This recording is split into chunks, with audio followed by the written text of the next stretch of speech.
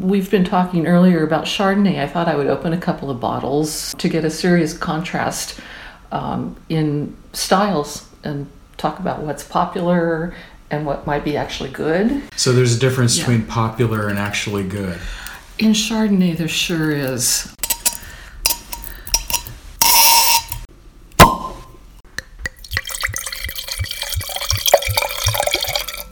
Nice. That gets the party started, no?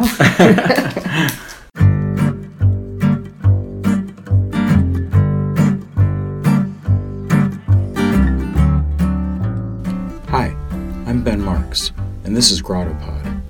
Today's guest is wine writer Sara Schneider, who I've known since we were colleagues at Sunset Magazine back at the end of the last century. For the purposes of GrottoPod, I wanted to speak with Sara about the sometimes curious vocabulary of wine writing, with its references to notes of caramel and descriptors such as grassy and funk. More selfishly, I figured a conversation about wine writing might include a bit of wine tasting, which it did. And so, on June 14th, 2019, I headed over to Sara's to talk about wine writing and drink some wine. We began with a couple of California Chardonnays.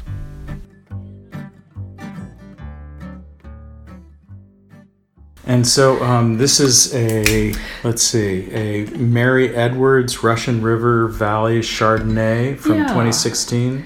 It is, and Mary Edwards is just an iconic winemaker up there, and she is a well-known maker of Pinot Noir, less known for Chardonnay, but this one is from Olivet Lane Vineyard. It's one of the older vineyards up there now. I think it was probably planted in the 70s, and so it's got really low-yielding vines. But could I sidetrack us for just a minute here? Please. Because the other Chardonnay I have here is from the Central Coast, from Chamissal Vineyards, and it is a Chardonnay made completely without oak. There are lots of reasons to put oak on Chardonnay, but this one is, what they call naked. And we should probably taste it first. Okay. And the bottle says stainless Chardonnay because it's in stainless steel tanks? Right. Okay. Right. And when you say put a Chardonnay on oak, was that the phrase you just said? I think I might have. Or maybe I said put oak on the Chardonnay. Put oak on the Chardonnay. Right, but the Chardonnay is actually in oak. The So the fact checker would say, well, it's in the oak. Fact checkers have saved me all these years, but sometimes they are really annoying. And if you're listening here at home and kind of grumpy that you're not here with us drinking this wine, I'll inform you that in front of me there's a container for me to spit into. That's right. Because if we sit here and drink all of this, and Sarah's laid out several bottles and several glasses for us, I don't know how I'd get home. That's the dark side of this business. Okay. You really do have to spit. Okay. And so now you're opening a screw top. Let's see what that sounds like. Not quite as dramatic as the pop. Right. Yeah. But it was surprising. Just this week, I was judging a wine packaging contest, and in the classic category, I think half the bottles were screw cap, which is kind of surprising. It's really becoming acceptable. And it's becoming acceptable without compromising the quality of the wines? For the most part. Okay. That's the going wisdom. At first, when people started putting their wines in screw caps, they were noticing that, it's a very anaerobic environment. There is no exchange of oxygen at all, or there wasn't at that time. Now you can actually do that. But they were finding that their wines were tasting a little reduced. It's a character that gets a little stinky, little flinty, like a match just being lit. And when you first opened the cap, you would get that whiff, or when you first poured a glass, that whiff, and then it did blow off. But now people are treating the wine a little differently before it goes in the bottle, and So there was getting quality. Yeah. Right. So there was nowhere for that residual aroma to go. Right. Whereas with a cork, some of it would get out. That's the theory. That's the theory. You can so quickly get in the weeds on these topics because you have advocates who swear that there's a small exchange through the cork, and then you have other people who say no, it's a complete seal and there's no exchange, and it keeps the professionals busy, I guess. It gives them something to talk about. Right. So let's taste this stainless. Okay. The Chamosol. The Chamosol. And this is from the Central Coast, It is from the Central Coast. The winery itself is in Edna Valley in San Luis Obispo County. Okay. Obviously, the fruit for this wine is from a wider swath because it doesn't say Edna Valley. It just says Central Coast. Right. So, no oak, in or on, whichever you... Okay, so you're spinning it around. Swirling. Spinning. And too much and we will be spinning. See, again, why do we say swirl and not spin? Is that jargon? Right. Yeah. So one of the things we're talking about today is jargon and tropes and the language of wine writing. And you're right.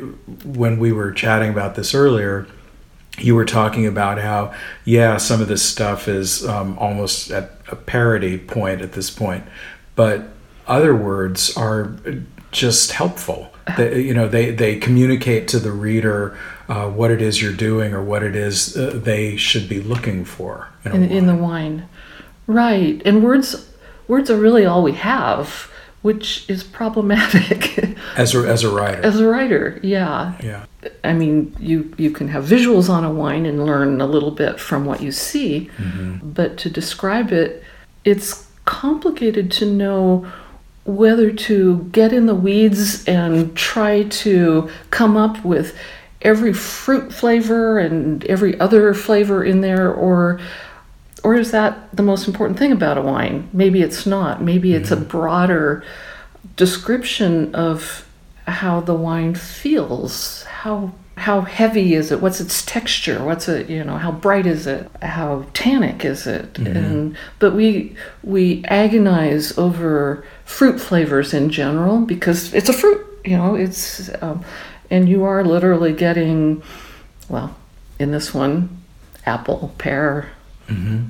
To my barely trained palate, when you opened this bottle, I mean, the room smelled like fruit immediately. Did it? Yeah. See, I might be so used to it that I don't notice that. Yeah. That wafting. Yeah. And then when I tasted it just now, it tasted almost metallic. On that word, is that a good thing or a bad thing? It seemed like a bad thing to me. It's not like the wine's undrinkable by any stretch, but just, sitting here going through the exercise of trying to notice characteristics. Right. Those were the two ends of the pole for me, fruit to metallic, and I'm going to taste it again. I think that's really interesting.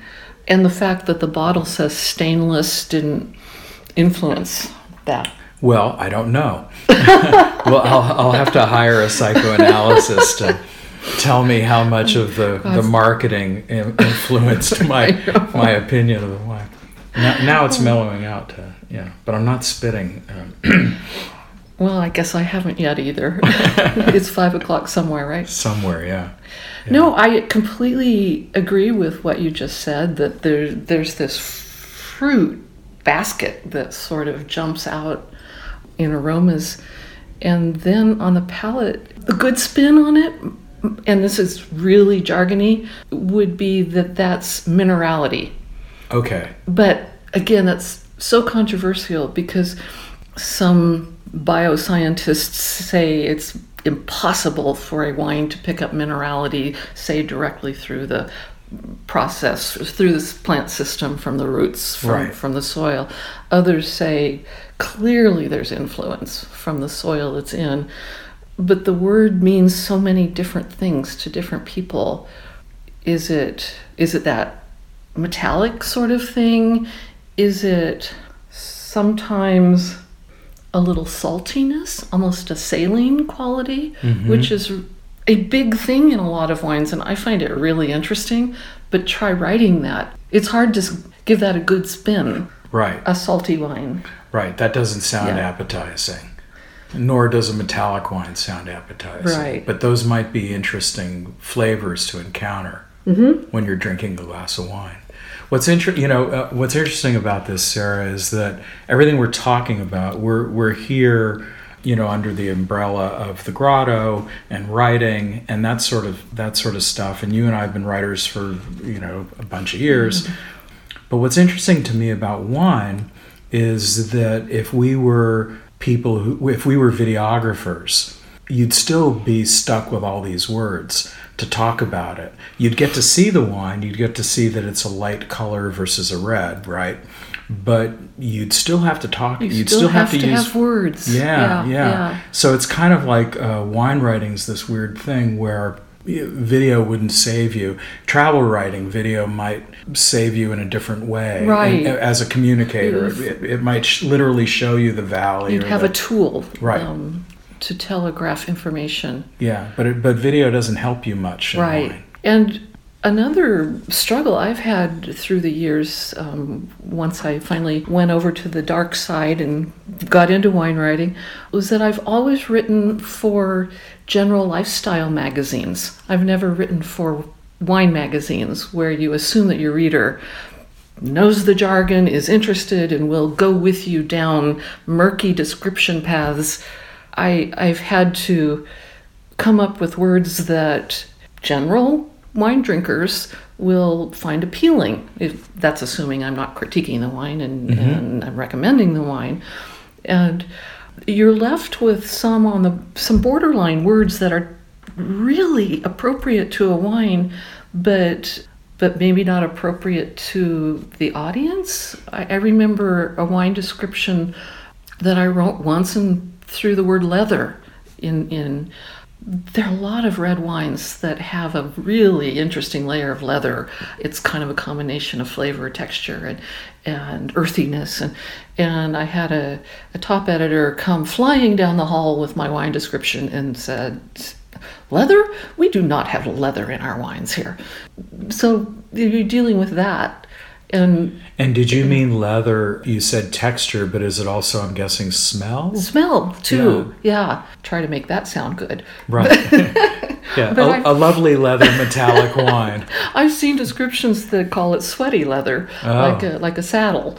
It kind of goes downhill from there. So, in contrast, we probably need both of these Chardonnays in front of us at the same time, right? You're the boss. Okay. Oh, not so sure.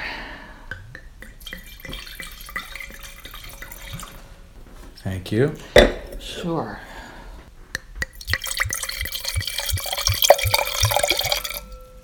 Now we need to keep them straight. Oh, right. Okay. This is the one you just gave. Okay, so this is the metallic one is in the back. Now, so before we lose metallic, am I off base in that characterization at all? I mean, it's there, right? It's there. It's not just my imagination. No. It is really there. I can't say that it is a quality that the wine picked up because it was in steel tanks. Right. It's something the wine has from its fruit source, and the fact that it wasn't covered up with a material that would add textures and layers of other flavors, like oak. Like oak, which brings us to this one of choice. Yeah. So this brings us to Mary Edwards. Mary Edwards, okay. And full disclosure, this is apples and oranges when it comes to price point. Our first wine, which I actually happen to really like, I love that freshness in the mouth. It's probably less than $20. Okay. This one from the old vineyard, I'm guessing, is over 60. Okay. So there you go. All right, let's taste it. Smell it first. Okay, sorry. Sometimes I lose my words. I just say yum. Yeah, so I like that quite a bit. Wait, and you can quote me on that. I will. No, I mean, it's just, you just said about oak covering up things like my perceived metallic mineral whatever with the other bottle, with the unoaked stainless steel tank, even though you took pains to say that it doesn't get the metal flavor from the stainless steel. And this just seems kind of like it's got more layers. It's got more, there's more going on. I agree. And to me, so Chardonnay is all over the board now in style. And, you know, back in the 70s and 80s, we sort of discovered it as a darling for our go-to white wine. And back then, people were channeling the white Burgundy techniques. You know, in Burgundy, if the wine is white, it's Chardonnay mostly. And there in this, you know, very cold climate, well, they say it's colder than it really is, but where it struggles to get quite ripe, they do things to the wine to build weight, and putting it in oak barrels is part of that. It adds texture, and the toast on the barrel adds spice, and they also put the wine through a secondary fermentation called malolactic, and that transforms malic acids literally into lactic ones, which are the dairy acids, and so that's where you get that buttery character. And early Chardonnay makers were channeling those techniques on steroids in a way, even though here Chardonnay was getting really ripe and probably didn't need the level of all of that. So the style that came to be known as the California style was buttery and oaky. And when people stuck their nose in the glass and got that whiff that combined both, they thought, that's a good Chardonnay. And that became the style of choice. There's been a big pullback on that. Part of that was a trend toward stainless Chardonnay. Just go without oak. And I'm guessing that there's very little malolactic fermentation on this one. Sometimes it's partial. But Chardonnay can be really boring without being built in a way by a winemaker. They call it the winemaker's wine because what you do to it has so much effect. And just a couple of terms you've just used without thinking about it. Built, for example, or no, weight, forgive me. Weight. When you said weight, you aren't talking about literal weight. You're talking about the character. Exactly. Okay. And see, these words we've come to use to signal a certain thing, and we think everybody knows when they really don't. And toast. Toast is kind of literal. Yeah. They burn the inside of the barrel. Okay. And you can get light toast, medium toast, heavy toast, and it can literally put toast flavors in the wine. So wine. look for an avocado toast Chardonnay coming soon. Perfect. Chardonnay and avocados are really good together, by the way. Okay. Yes, well, yes, they are. So back to your question on weight, it's how it feels in your mouth, kind of, and one of the comparisons used often is with milk. Does it seem like skim milk, low fat, or full fat milk? You know, as filling your mouth with textures. And so probably because of the temperature of the ambient air temperature of where Chardonnay is grown in Northern California, it didn't need all this exercise that they were doing in France to get these flavors, and so you end up with a wine that, you know, tastes like a bag of popcorn almost. Yes, it's so buttery. Yes. I've come to feel that Chardonnay does need some of that, but in moderation. And I feel like this Mary Edwards gets it just right. Yeah. I feel like there's serious complexity coming from the fruit itself. It's very concentrated from that old vineyard. But, and I'm guessing there's quite a bit of new oak on this. And I say new in contrast to old oak, which would be neutral. It wouldn't be giving off all of those spicy notes and toast. It would just be adding a mouthfeel, in a way, texture. Right. So with old oak, at a certain point, whatever flavors are in the oak have leached out. After how many is old one use, or is it a dozen? Usually they say after 3. 3 years, it's neutral. Okay. But I think this one has a beautiful level of hints of spice and vanilla, which can come from the oak. All right, let me see. Tiny bit of caramel. Vanilla, caramel. I'll be the judge of this. Yeah, I don't know. Maybe the vanilla. I'm not getting the caramel. No caramel. I get it more on the nose. But here's the thing. Yes. We all taste and smell very, very different things. Right. It just is. So for a wine writer to declare, flat out, absolutely, this is what's in this wine, is a little arrogant. Yeah. On the other hand, if you're given an assignment to write an article about a type of wine, to either review it or to go to the vineyard and tell the backstory or whatever the assignment is, you've been asked to declare something, right? I struggle with that. Yes, you're absolutely right. And I think that there are a lot of wine writers who are very happy about that, very glad to opine. Mm-hmm. This is what you need to know about this wine. And there are, people that love to judge wine competitions because they get to pass judgment on hundreds of wines. But this is a confession, probably. Just last weekend, I was judging a wine competition, and I realized how much I don't like doing it. The first day, each tasted about 120 wines. And that's a pretty quick judgment, to get in on a wine, think you understand it, and give it a score. And I'm assuming that it's impossible for wine number 3 to be judged with the same level of clarity, whatever you want to call it, as wine number 87.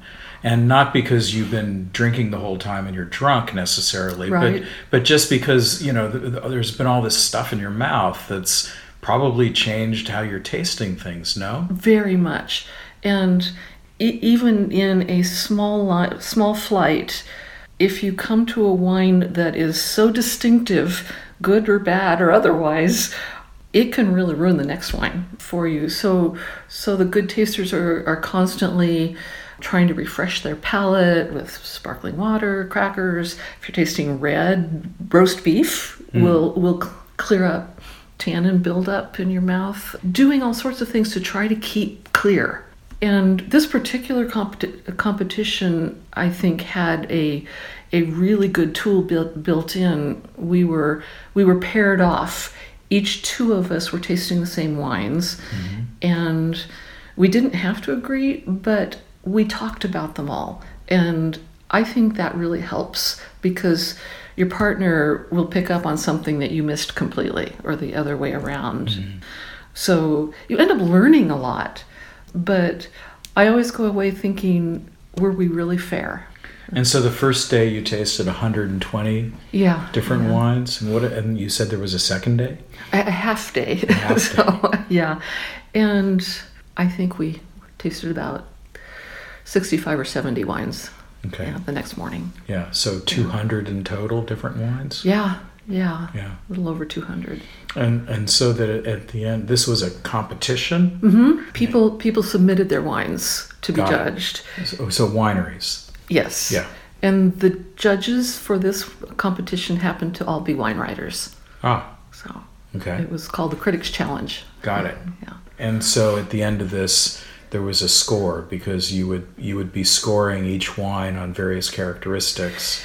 And what you're really deciding in the end is whether it deserves a medal or not, a silver, gold, or platinum medal. And so would you score different varieties separately, or was it an overall kind of winner take all thing? Separate. They were divided into flights. Got it. So, in fact, we had 4 flights of Chardonnay. There is a sea of Chardonnay in the world. Yeah. And I was, quite frankly, really, really disappointed. I'm completely sure this Chardonnay, this Mary Edwards, was not in any lineup we had. Right. For the most part, they were quite inexpensive Chardonnays, and they were across the board literally sweet. Winemakers know that people like a level of sweetness in their wine. Yeah, so this is like the $10 stuff at Safeway? Yeah, exactly. Yeah. Exactly. Yeah. $8 to $12 probably. Right. Which we need decent wine at that level. Yeah, of course. And there's some people who say that for the most part, most wine shouldn't be much more than that. Yeah. I mean, obviously, if you're getting it from a particular vineyard where there's a limited number of grapes and, they're taking extra steps or whatever, there's costs associated with that. But even in the lower tier wines, they're mimicking that high quality or perceived high quality with cheap materials. They're throwing oak chips into it, put it in a steel tank but then throw oak chips into it. Well, that's how Budweiser makes its beer. They throw chips of beechwood in the tanks. Is that true? Oh, yeah. Yeah. Well, there you go. Yeah. They're not aged in beechwood tanks. They're aged in steel tanks. Yeah. So funny. Yeah. What a business. But do you like this Mary I do. Edwards? I'm going to taste the Chamissol again. That's a good idea. So now I'm still getting, again, I don't know if metallics or mineral is even the right word, but I'm still getting that. Yeah. And I'm liking it more. Yeah. And this is a refreshing wine for sure. It's very refreshing, yeah. With some lovely flavors of apple and pear, a little tropical. I started to say tropical notes. So do we know who you first used the word notes? We were starting to talk about the word notes earlier. We were. And what do you know about the word notes? I don't know a thing about how it entered the lexicon of wine writing. Not a thing. I'm not sure anybody could trace that one. But when we started talking about it, I realized that it's truly a metaphor, notes, but nobody thinks of it as a metaphor anymore. It's just little bits of this and that you're picking up in the wine, and notes of butterscotch. So it's sort of meaningless as with its own meaning, but it moves the narrative along. And you have to have some words that just get you to the descriptors. Right, so notes is as if flavors could be sounds? I think that's what it originally came from. Otherwise, we'd be using hints of this and that. And so notes is generally used, though, to describe actual, quote-unquote, sounds as opposed to styles of sounds. That's true. So you wouldn't say notes of Hendrix. You would say notes of guitar. Right. Maybe. I don't know. I think so. And when you use it in wine, you're about to say something really specific. Right. A specific flavor or smell. Right. It could be either. But it's one of those senses crossovers that actually happens. Some people, now I'm forgetting the word for when you hear things in terms of colors. There's a word for the condition. Yeah. And some people actually taste wine in terms of colors as well. It tastes gold, and I don't mean that this happens to be a goldish sort of wine. Right. But I remember once having some music on when my daughter was very young, and it was a symphony. I think it was Beethoven. And she said, "Oh, that sounds so brown." And I think that same sort of crossover happens with colors and flavors. But to telegraph in more creative ways, you can get yourself into trouble quickly. There was a time when people started describing wines in terms of popular characters. That's the Marilyn Monroe of Chardonnays. Well, that might have actually been a good picture to describe the wine. I don't know, sexy and voluptuous, but you could really only use that once. you can't keep coming up with another Marilyn Monroe wine. Right. Yeah. Tough business. Whereas you can use the phrase apple flavors or warm baking spices endlessly, and people don't, if they're interested in the wine, they don't seem to mind. Mm-hmm. Although it's really, really hard to write wine notes for, say, 12 or 15 of the same variety of wine in an article, 12 Cabernets, and change it up at all. I mean, you're going to have cassis and blackberry flavors in every single one. But that happens with travel writing too, and wine writing is kind of an interesting cousin. I want to ask you about both food writing and travel writing, because it seems like wine writing. Well, tell me about your background. Actually, you came to wine writing via food. I did. And and you were at Bay Food. You were the managing editor there. I was the editor. Oh, okay. For 3 years at Bay Food, which was a fun little controlled circulation Bay Area magazine, covered food and wine.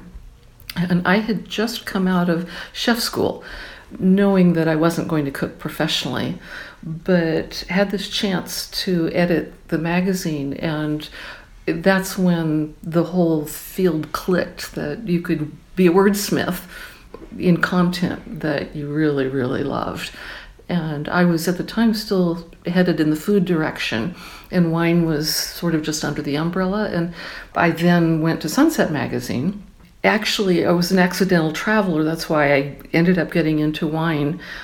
I was the food editor before I was the wine editor, and our wine writing then was always freelance, and we had a very prominent wine journalist as our wine writer, and I was her editor in-house, and we developed a relationship, and she was really generous with her knowledge, and we started tasting together, and so there was a real mentorship going on. Mm-hmm. And in the meantime, management at Sunset wanted an in-house voice on wine, so they asked me to pull it in-house.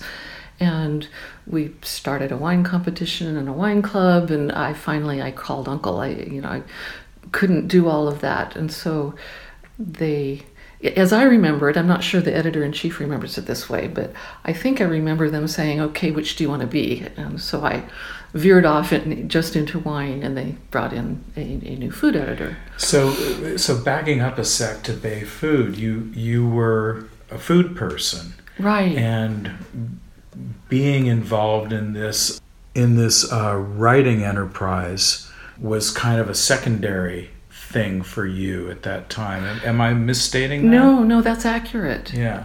So Bay Food was a way for you to be involved in the world of food. Yes. Not a way necessarily to become a food writer. No. I did write several pieces for Bay Food when something came along that I really, really wanted to look at, but I did not consider myself a writer. And so you were editing based on your expertise in food. And the fact that I was an old high school English teacher. Okay.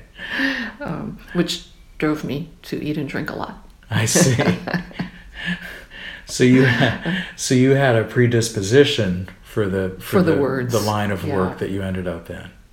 But it's only been recently that I actually have started identifying as a writer. Mm-hmm. It was, even as the food editor at Sunset, you're definitely more of an editor of other people's words than a content creator. Mm-hmm. But as soon as I moved over to wine, I was still called the wine editor, but I was really the wine writer. Because that's what they wanted, was the in-house expertise at the time. Right.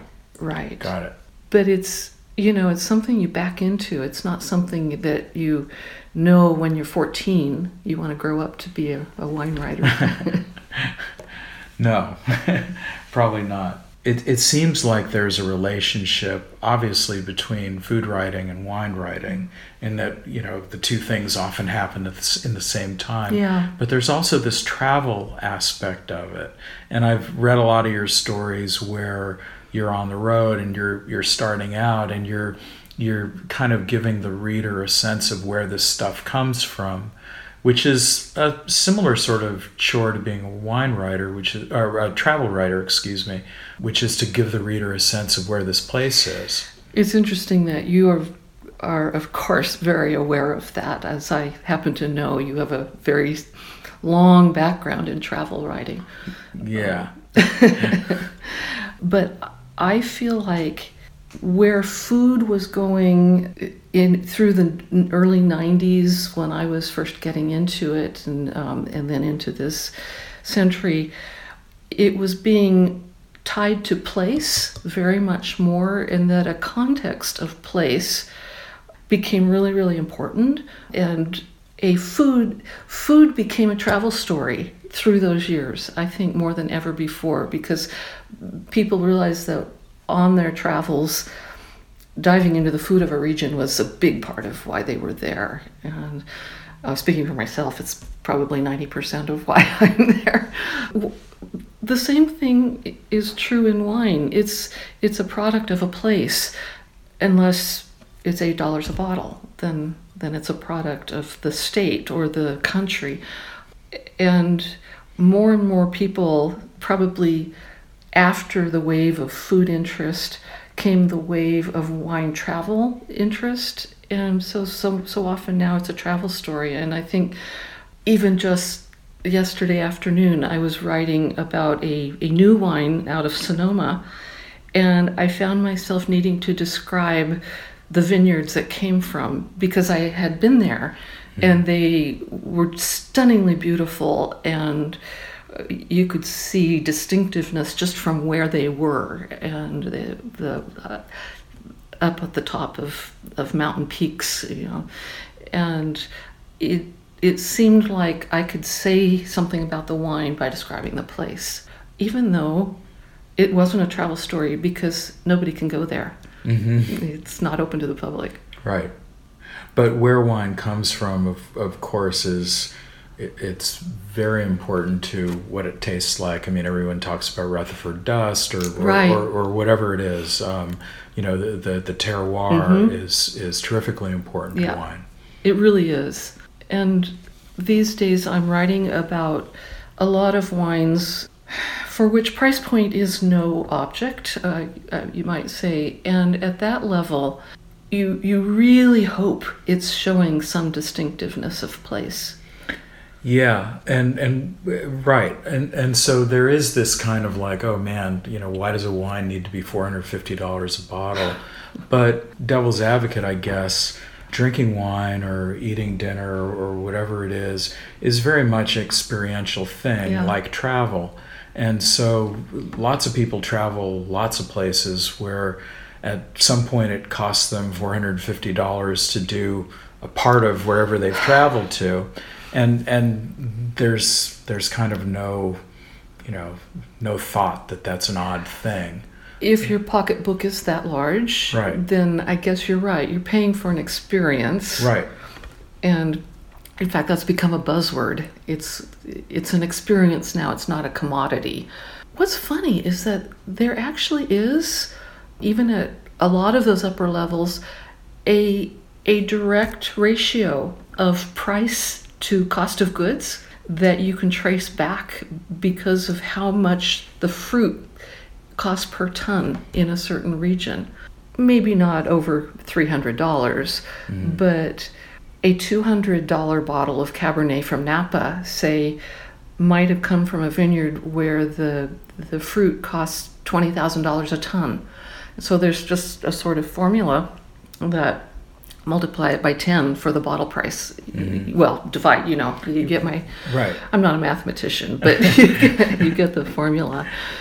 So if you, say, paid $25,000 for the ton, and it's actually happening now, which is kind of mind-boggling, from some really pedigreed Napa vineyards, then you can't make a profit if you don't sell that bottle for at least $250. Right. You'll never be able to make a $10 bottle of wine for Safeway. No.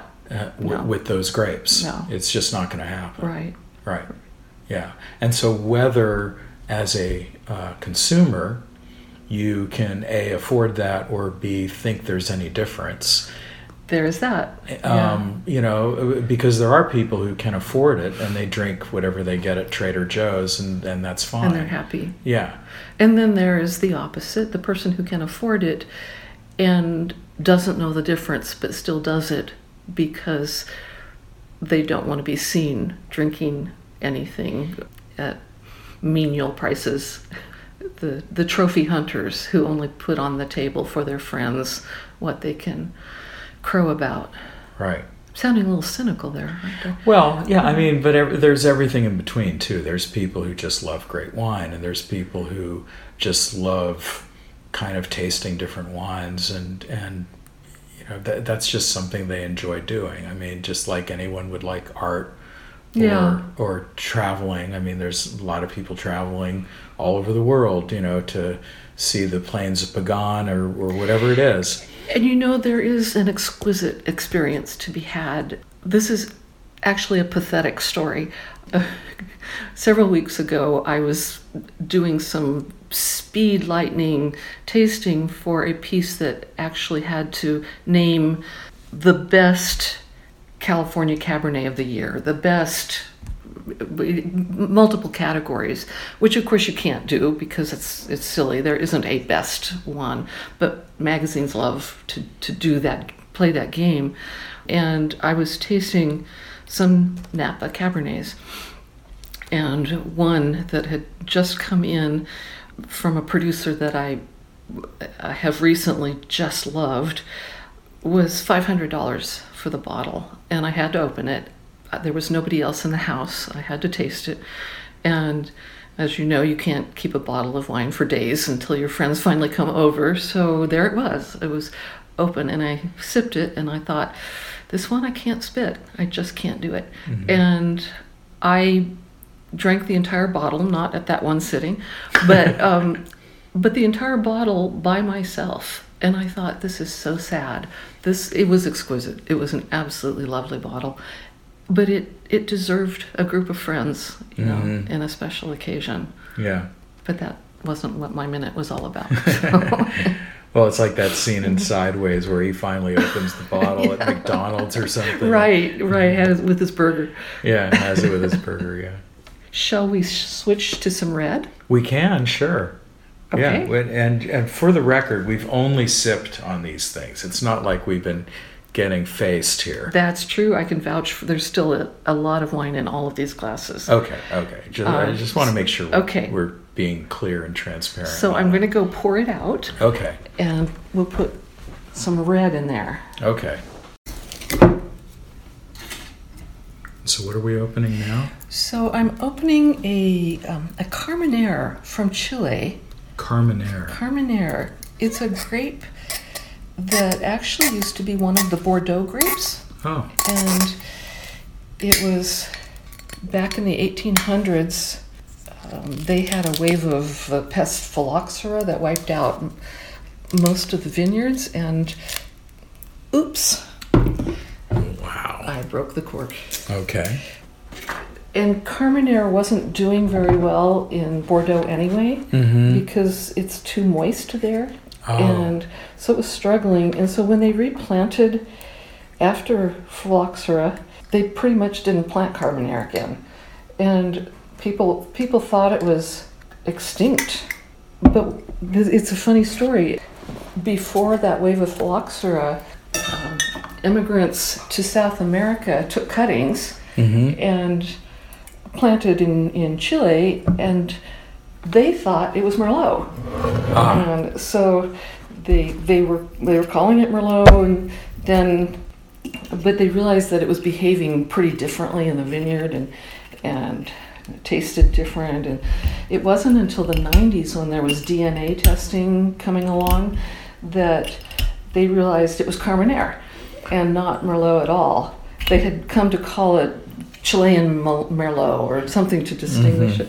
But they had Carmenere, and there's quite a bit of it in Chile. It was almost 50% of their what you call Merlot production. And so now they've got this wine that is really their signature wine. You know, like Argentina has Malbec and Uruguay has Tannat. Chile has Carmenere, but not everybody is calling it their signature because it's a little bit of a tough sell, and that's one of the reasons I wanted to open some for you. Oh, okay. Because I was just writing a story on it this week, and I was struggling to describe this wine in a way that would be appealing to readers who are used to rich reds along the Bordeaux model and the Cabernet model. So I'd be interested in your take on these wines. Struggling to describe it to those readers because you were trying to figure out how to make it something that they'd be willing to give a try? Exactly. Yeah. That's exactly right. Yeah. And because some of the sort of marking characteristics about this variety is a real savory herbal quality. When people are used to a whiff of sweet fruit, this will give up sort of sharp, resiny herbs and spices that can go almost bitter. And I was reading a description of the country's Carmenere from a very good friend of mine who studied it a lot. And he was using terms like roasted pasilla peppers and a whiff of green peppercorn and some tar. And I thought, ooh, that's not going to sell anybody on this. And so as a control, you've also opened a Duckhorn from 2015. It's a Bordeaux blend. Cabernet leads with Merlot and a little bit of Petit Verdot and Cabernet Franc. Okay. But we've got to do Chile first. Okay, yeah. Okay. In fact, let me get one more glass for each of us so that we will have three at once. So I'm going a little easy on you because I've opened a couple of examples that are kind of high priced, and that means that they have gotten ripe. It's from their best vineyards. They've thrown bells and whistles at it and probably taken the edge off all those characteristics I was just describing. I see. Okay. So the first one's Kai, K-A-I. First is Kai. It says they've been doing this since 1870. Could be.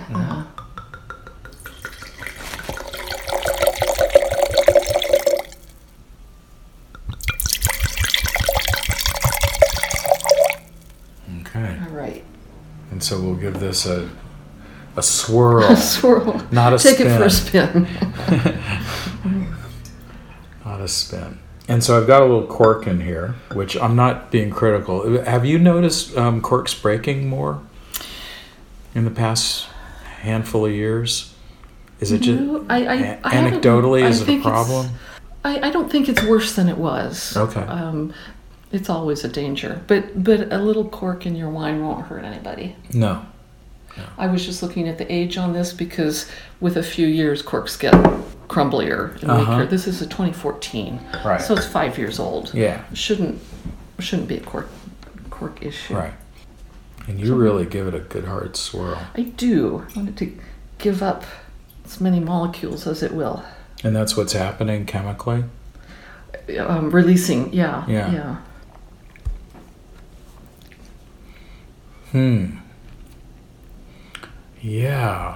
What do you...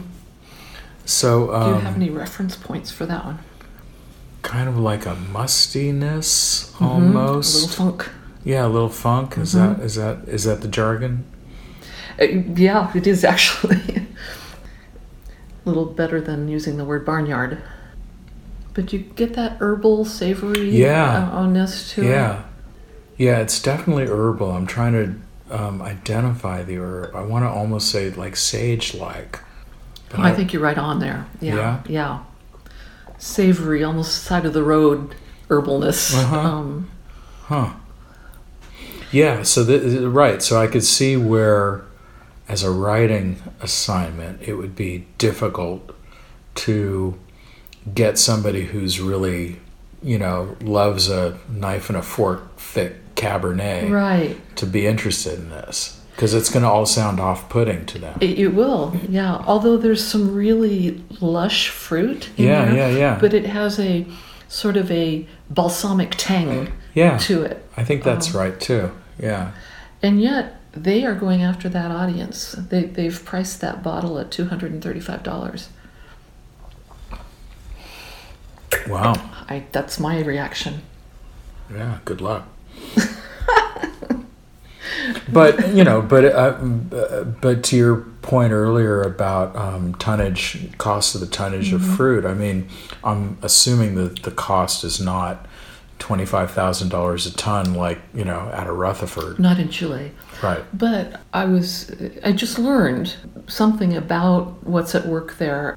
Carmenere takes just a very particular combination of sun exposure and soils and heat, and it was explained to me that those are often the best plots that any winery has in their vineyard. So if they're going to commit to Carmenere, they are using their most expensive land. Right. So there is that. That price is through the roof though for Carmenere. There's much beautiful wine for $40 to $60. So I'm going to put a new spin on this, and this is a 10-year-old Carmenere. Okay. Oh, but the glass is so heavy I can barely lift it. The bottle, yeah. Yes. Ego glass. What did you call it? Ego glass. Ego glass? Uh-huh. What does that mean? Whoops. It's a nice sound. It is a good sound, yeah. Just glass that's so heavy, it comes from pride and not from a need. Right, so they could bottle it in lighter weight material. Absolutely. Yeah. Yeah. Actually, it is becoming a real issue when you think of the footprint of a bottle of wine around the world to the weight of that glass. Well, moving it from Chile is the big part of the footprint, That is. Yeah. So this is Santa Carolina. Yeah. Well known. Herencia? Herencia. Yeah. Okay. At 10 years old. But isn't there a ton going on that nose? Yeah. Florals, but down to earth and dark chocolate and loam. Could say leather. But you'll get yelled at. Ooh, I like that. Isn't that nice? Yeah. So the funk in that is gone. Yeah. And I actually believe the funk in this one would have blown off if we... In a couple more years? Well, or maybe 20 minutes in the glass. I see. It probably would have. I see. Yeah. When you're tasting, are there some flights that you taste where they need to have aired for 20 minutes before you... in other words, is there an optimum time? It is a case-by-case basis. Right. But yeah, in general, if you've got a younger wine that has a very tight structure, firm tannins, and it needs time to let the fruit open up, and so a good hour in a decanter. Some people, if it's a very dense, big wine, some people will say hours. And when you say firm to describe tannins, what does that word mean in this context? I had this conversation with an editor just the other day, and she basically said, she took the word tannins out of a description that I had written, and I said, could we maybe replace that, because that is a very important concept with that wine. And she said, quite frankly, all your talk of tannins was getting really dry. And that I was upset, but it just made me laugh, because she didn't know what she was saying, that tannins are actually drying. It's what makes your tongue start crawling, that drying out effect. It is actually a molecular thing. The longer that molecular structure is, actually the smoother the tannins are, and the gentler they are. Shorter tannins are more rustic and rambunctious, and it's a word generally used for the Bordeaux varieties and others as well, because tannins are really a key to their ageability, one of the keys. And they need a certain level of tannin, which is derived from the skins and seeds of the grape, as well as from barrels. You can also pick up barrel tannin, oak tannins. But they have to be carefully managed so that they get ripe enough so that they're not green and astringent. Mm-hmm. And I'm talking in terms of flavor. When it's actually a texture, it's such a murky crossover concept. But they want sweeter, riper tannins, but give the wine long enough in contact with the skins and seeds to pick up just the right amount of tannin and phenolics, all the things that go into the textures of the wine, but not too much. And it depends on the site, it depends on the grape. That's why they go to school to learn all this. And so the firm tannins would be the shorter ones? Probably so. But I sincerely hope there aren't any chemists listening to this. Okay. Because I'm sure I'm describing in broad strokes, you know. But in a winery, presumably they're looking at the wine as it's aging and testing it chemically to see how it's proceeding. Yes, yeah. Chemically and literally, right. Tasting constantly. So the tannin quality, to make sure I have this correct, it's not a flavor per se, it's more a texture that has an impact on the flavor. I think that's well said. Yeah. Okay. And so, I mean, definitely, this is a Bordeaux grape. It has tannins. But here, they're 10 years old, they've softened. And almost, this is counterintuitive, but I almost think that unusual spice character on the fruit and that balsamic character comes out even more after 10 years than this one at 5 years. So this one to me has more spice to it than herbal, whereas the previous one I had mumbled the word sage. This one I almost, not as sweet as allspice and nutmeg and cinnamon and things like that, but it's in that direction. It's in that wheelhouse, it seems to me. I think you're right.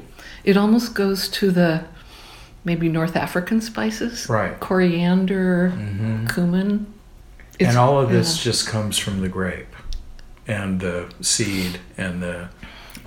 I am quite sure that there is a serious amount of new oak on both of these wines. Okay. At these price points. Okay. And I mean, just for perspective, I think this one is somewhere in the $100 range. So less than half of that one. Right. But that's still the top echelon of Chilean Carmenere. And I realized as I was saying that I'm almost disappointed in myself that I feel like that needs to be a reference point for a wine. The price. It should stand on its own merits. Yeah, well, but there's been a lot of research, I think, about confirmation bias, and if you pay a lot for something, then you're predisposed to think it's better because you just paid a lot for it. And I've seen some of those studies. You don't want to feel like a chump, right? And when they have people tasting wine and telling them one is $60 and the other is $12, people like the $60 one automatically way more, right? Even if it's the same wine. But they love to read stories about Two Buck Chuck winning blind tastings, don't they? Yeah, I think Two Buck Chuck didn't do very badly in our competition last weekend. Oh, really? Yeah. They know how to build right a wine, and it's more built at that level. Sure. And then there's Duckhorn, which is just an iconic Napa brand. This is sort of for me, kind of reference point, I suppose, for Napa Bordeaux blends across the spectrum. Well, we haven't yet to taste this one, but I've always thought that they have retained a certain level of balance when a lot of Napa winemakers were sort of losing their heads and letting their wines get riper and riper and riper and higher in alcohol, for just this big, plush, Napa Cabernet. I think Duckhorn it's a big company now, and certainly they're known for Merlot, but I think this wine, they've always kept their cool and their balance about it. And this one, fittingly for our chat today, is called The Discussion. I hadn't thought about that. That's perfect. Yeah. I think the story goes is that it was the result of a very, very long discussion of the principals over the table one night, whether they should do this kind of wine or not, because they were always committed to varieties. Right. This is a Cabernet, this is a Merlot, this is our Sauvignon Blanc. And yeah, so to use a pejorative word, this is a blend. Right. That you have to name the wine, or else it's just a red table wine. If it doesn't have 75% of one variety in it, you can't name a variety. Okay, so let's continue the discussion, I guess. And still we haven't spit, which is a problem. We may not get through too many more wines. No, I think we're done. I have to say, this is heavy glass too.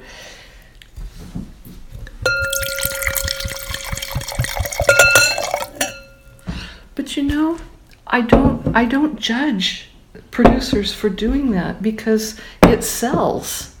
Oh, God. That one's over the top. Yeah. And it sells. So in other words, I'm in Total Wine or Bevmo or wherever I am buying a bottle, and I pick up one, and psychologically it just feels heavier, and so I'm predisposed to think $120 isn't all that much. Absolutely. Or you think it's way better than the $45 wine just next to it, right, with the lighter glass. Wow. And when I've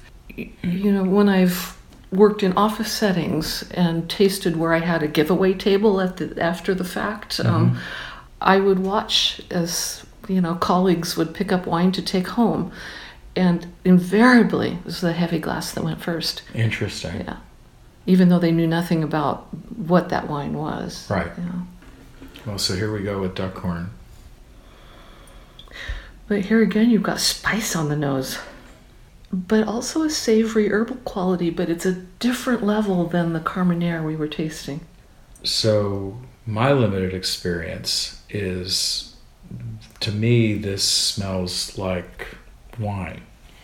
Because I'm just so familiar with wines from Napa, and it's kind of a benchmark for me as a taster.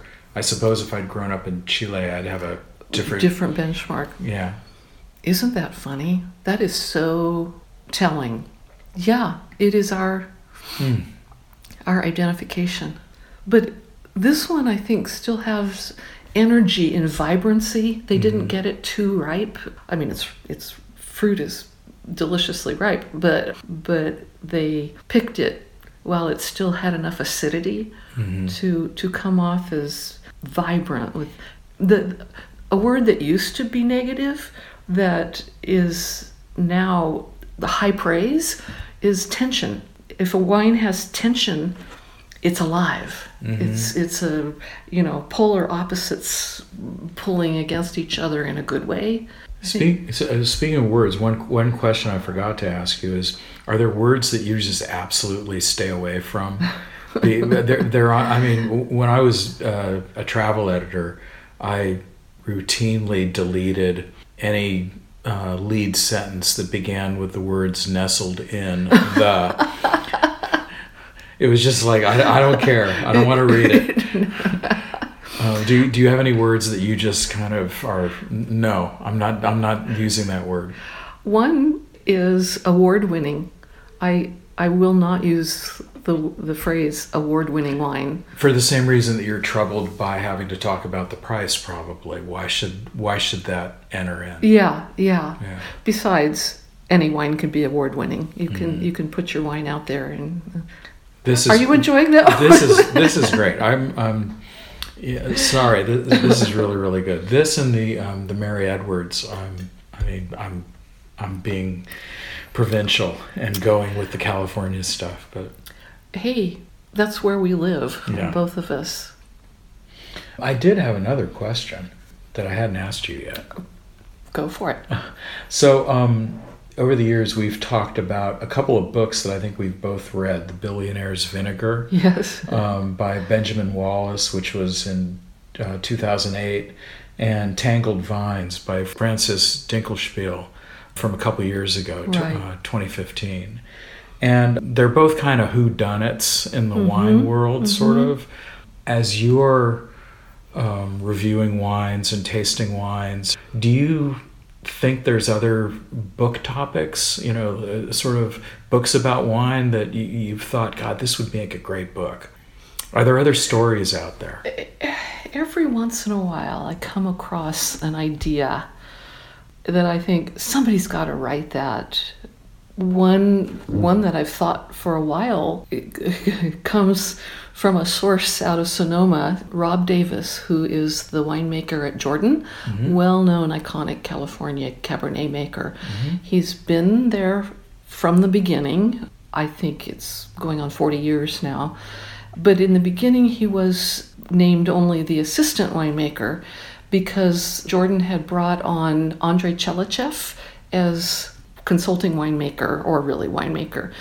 And Andrei Chelichev was this legendary winemaker who emigrated to Napa and really is credited for teaching a whole generation of winemakers how to make wine. Would get together with Bob Mondavi and regular tasting groups and share ideas and best practices, and he was with BV Vineyard Bouillot. And after he retired, he consulted all over the place. And when Jordan brought him on, Robb Davis thought, ooh, this guy is really old now. I'm going to have a chance to work with him for a couple of years, and I'm going to learn everything I can possibly learn. And it turned out to be 18 years until Andre was 92. And Robb tells stories about working alongside this man and traveling all over the world, tasting wine with him. The guy was a true character from all the reports. And Robb can tell a good story. And every time I meet up with him, I think somebody has to write all this down. And I know that last year there was a movie made.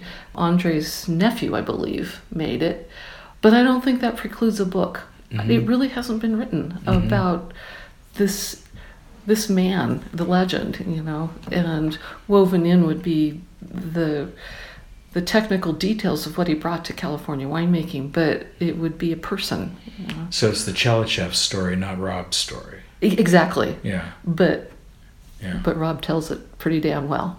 As the wine industry has consolidated to the point that the same handful of companies own most of the wineries, do you get the sense that collegiality and that give and take and that let's keep learning is still happening, or is everything a trade secret now?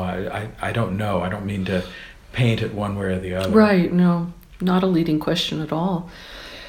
I think there's less sharing, but it's still very much, a few large corporations make 85% of the wine in this country, but there's still a majority of family-owned wineries, even in Napa. And when I talk to those winemakers, there's a lot of collegiality, and I hear sharing going on. It's still, there are a lot of good people that do this work, and they're doing it in their own style, but I still feel like they're competing with their products, but personally, sharing what results and what's worked and what they're trying next. What they are competing for is fruit from the top vineyards. There's some vineyard sources like Tokalon and other vineyards that Andy Beckstoffer, who's a legendary grower and has locked up a whole lot of Napa fruit and controls the wines made from it. I mean, he has strict standards over who he will sell fruit to. And I feel like that's actually, and I'm talking about people who aren't making necessarily from their own estate vineyard, that are sourcing fruit. And I think that there's a disservice being done there. It sort of creates a golden circle of people who have gotten gotten fruit from particular vineyards, and they can automatically slap a price on the wine. And it leaves some really talented newcomers out. But that said, there's sort of a new exploration spirit, I think, among consumers who are wanting the new thing, you know. And we're talking about Napa. I'm hearing a lot of people exclaiming about wines that they're discovering from Coombsville, which is one of the newer AVAs at the very southern end of Napa, where it gets the cool breeze off the bay and sort of circles in this horseshoe mountain. And the wines have that vibrancy that I was just talking about, and they don't get terribly ripe. And that's becoming the newest shiny thing, you know, which happens too. And so there's some up and coming winemakers there who are going to be the next stars. Well, Sara, thank you for talking with me. This has been a bunch of fun. A bunch of fun for me too. Thank you. Okay. I can talk all day.